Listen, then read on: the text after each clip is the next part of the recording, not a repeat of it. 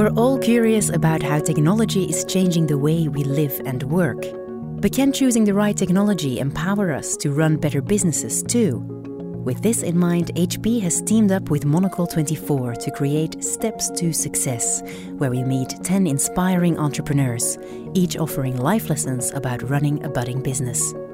In this episode, we meet Ivan Poon, a furniture and hospitality entrepreneur and founder of Poon & Projects.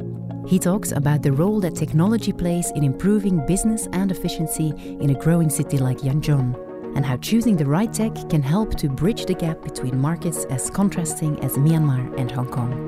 It was there, in his hometown of Hong Kong, that he spoke to James Chambers about his latest project, a grab-and-go lunch concept called Hawker.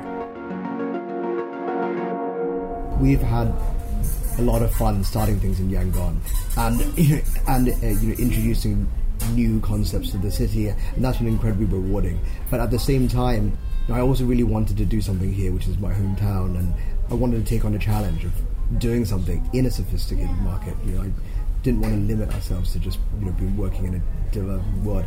And my business partners, Jake Astor and Mina Park, they came up with the concept, and we discussed it. And we thought it was really the right time to bring something like that to Hong Kong, because there really isn't a Southeast Asian fast food option that's healthy. And so we'll see whether that works, but I'm confident it will. You've got a second Hawker on the way. Are you also going to be bringing your furniture showroom to Hong Kong? We are currently working on a furniture showroom. We will probably have one by the end of the year, and we hope that will be used as a space to show potential clients what we can do. Basically, use that as a showcase of Myanmar woodwork and craft. So yes, we will have a space in Hong Kong. You're constantly moving from Hong Kong to Yangon and back again. Does Poon & Projects have a physical office, and where is it? The physical office is in Yangon, but funnily enough, in about 6 weeks' time, we are going to be evicted because the building we're in is going to be demolished to make way for a new huge development, mixed-use office, hotel, and residential complex. So I'm actually in the process of identifying a new office for the team. How big's the team, and what kind of space will you be looking at, and what areas? Actually, our head office team is not dissimilar to the Monocle Bureau here in Hong Kong. We're probably about 10 people in the head office, and that looks after all the various outlets. And then beyond that, we probably have about 60, 70 people on the restaurant side, and then about 60, 70 people at the factory for Pari Baga as well. How important is it to you to have a physical office? You spend a lot of time probably up in the air or in taxis, in cars, in meetings. Is it still essential to have that physical space in Yangon? I think so. Well, I don't think it's essential. I mean, I think you don't need it, and people can easily work remotely these days, and probably half of the team are not always in the office. I still think it's important to have a physical space. It's an important part of having people come together to chat, to talk, to share ideas, but also it's just a good anchor for people to do their work. And for the staff who don't work in the office, I think they find it comforting that there's a physical space that they can visit to get to get certain things done.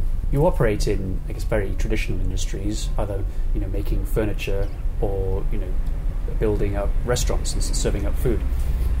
How much does technology play a part in your day-to-day business? Not enough. I think one of the things that I wish we could do more of is to be engaged with technology. Obviously, being in Myanmar, everything is quite low-tech, and we're not necessarily taking part in all the technological advances that people enjoy elsewhere.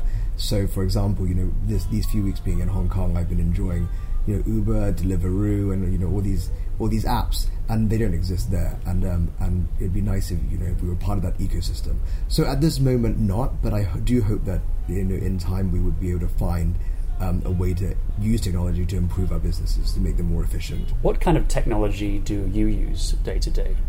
I'm constantly on my phone, computer.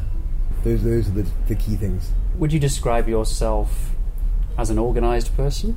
I hope so. Yeah, there are definitely moments of chaos and scattiness, but in general, quite organised.